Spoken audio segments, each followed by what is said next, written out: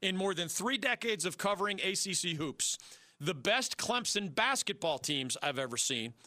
One was Cliff Ellis in 1990. They won the regular season title and made the Sweet 16. One was Rick Barnes in 1997. They won 23 games and also made the Sweet 16. And one was last year. They made the Sweet 16 under Brad Brownell, a guy that in our backyard was well known for a long time, an assistant coach, and then the head coach of the UNC Wilmington Seahawks. Cliff Ellis in 1990, Rick Barnes in 1997. Yes, I'm old enough to remember all these examples. And Brad Brownell's 2018 Clemson Tigers, the 3 most impressive campaigns I have seen in my 3+ decades covering Clemson hoops. We have him now. Coach Brad Brownell, he was a Coach of the Year at UNC Wilmington twice, took the Seahawks to the NCAA tournament 2 times as they won the CAA. He did similar things for Wright State in the Horizon League before joining the ACC almost a decade ago. Now in his 9th year with the Tigers, Brad Brownell, welcome back to the David Glenn Show. How are you?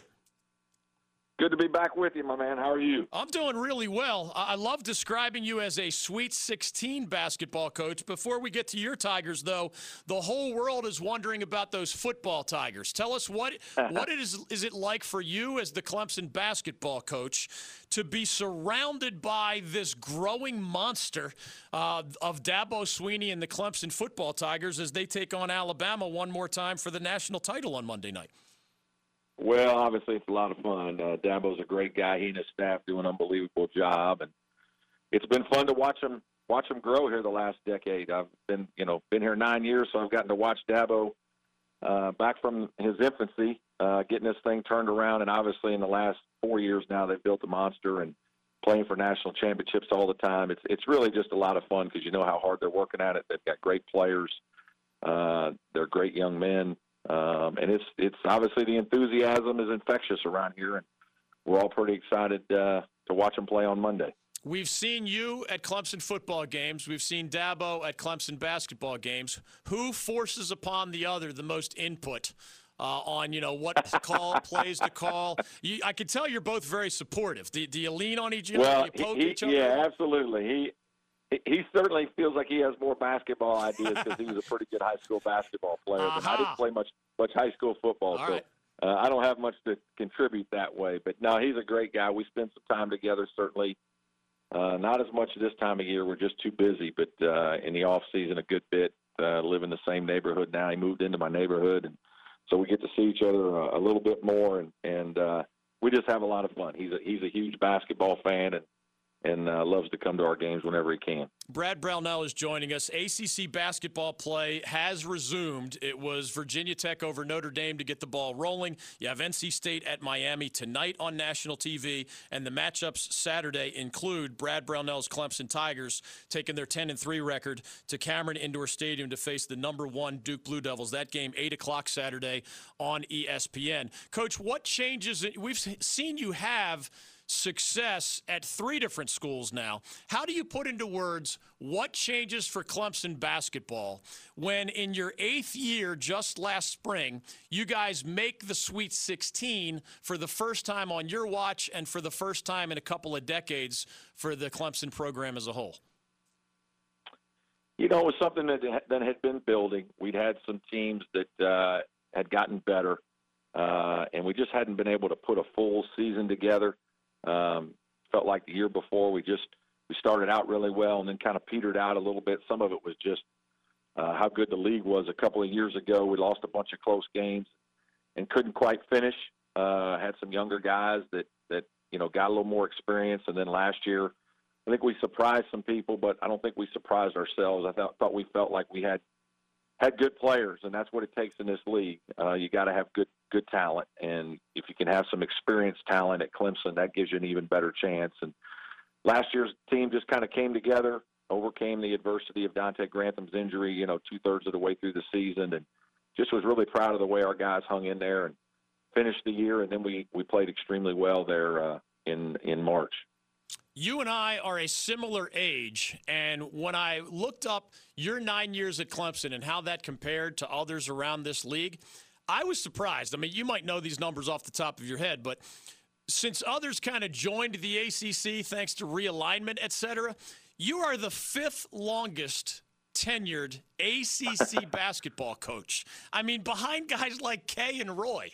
Does that sound weird to you? Does that help you in recruiting? Does it mean anything to you? It's Kay, Roy, Leonard Hamilton, 17 years at FSU. I think Tony Bennett at UVA has you beat by 1 year. 9 years doesn't seem like an eternity, but I guess in this industry it is a really long time. Well, I'm very grateful. It's about the only thing that you can compare me to those guys ahead of me is just being able to hang in there. Yeah, it speaks to how hard it is.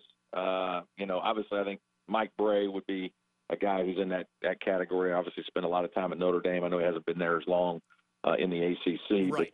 But it's really hard. It's hard to too. be successful. Yeah, and Boeheim. Obviously, it's hard to be successful in this league consistently, and it's not easy to keep your job because the guys you just mentioned are all Hall of Fame coaches, and guys like Tony Bennett are well on his way, and so you're competing against guys that have tremendous programs, and try to be successful and hang in there in the top half of the league is a real challenge every year, and I'm just blessed and grateful that Clemson has held on to me as long as they have, and hopefully I can make it 9 more years. Coach, in my industry, and I'm sure you never, ever get ticket requests from friends and old acquaintances or relatives, but the hardest ticket request I have ever received in 30-plus years is for a home Duke basketball game. And I just wonder, we talk to recruits in football and basketball, and for example, in football, they'll say, after signing at Duke, they'll tell you all the things they love about the Blue Devils, or after signing at NC State, all the things they love about the Wolfpack. But a lot of times they'll throw in there, hey, as an NC State signee, I not only enjoy Carter Finley Stadium in football, I get that annual trip or every other year trip to Death Valley, or I get to go to Florida State and enjoy that other atmosphere. Does that kind of stuff come up at all with a legendary place like Cameron Indoor Stadium? They're still picking the Tigers for you, but I imagine through the eyes of an 18 to 21-year-old, national TV against Mike Krzyzewski and the Blue Devils in front of the Cameron Crazies who might have something creative cooked up for you. I'd have to imagine that translates well in that age bracket. No, it does. There's no question that the league is a big draw for recruits, and the opportunity to compete against the best players, best coaches, and play against the best basketball, what we think is, the best basketball in the country in college. And so to have that opportunity is unbelievably appealing, certainly for young people. And, it's not hard to get your guys' attention when you go play at Duke. It's hard to execute what you need to do to win the game, but it's not easy to have their focus and to have them ready to practice and be ready to go all week to kind of prepare and play, what is now the number 1 team in the country. So it's certainly harder to execute, but having guys' interest and enthusiasm, whether it's recruiting or coaching your own team, that's not too difficult for this week. I once was on press row really close to former Maryland basketball coach Gary Williams, and he was at NC State. And he got, Coach, verbally abused. There was stuff thrown from the Wolfpack fan section. And Gary Williams never said anything, never turned around, never recognized the heat that he was taking as the visiting coach.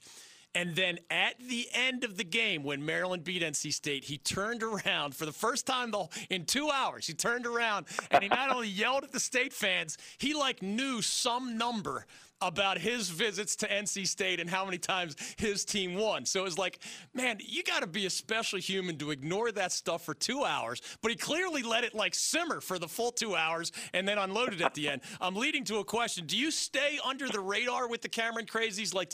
Do they mostly leave you alone, or do they cook something up for you over the years?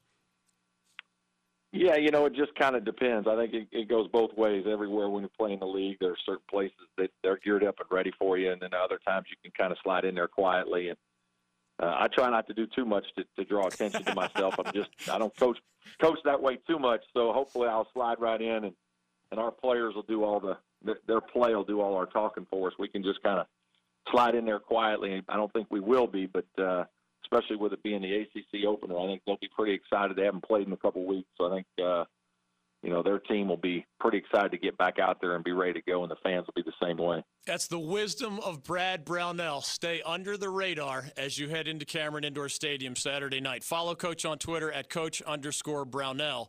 There has never been a single college basketball team that produced in the same NBA draft 3 of the top 5 picks, and that is what is expected for these Zion Williamson and R.J. Barrett and Cam Reddish Blue Devil freshmen. What do you make of their talent level? I'm sure you saw them as recruits, but it's just almost, a comedy of just talented players there in their first year in the Duke uniform.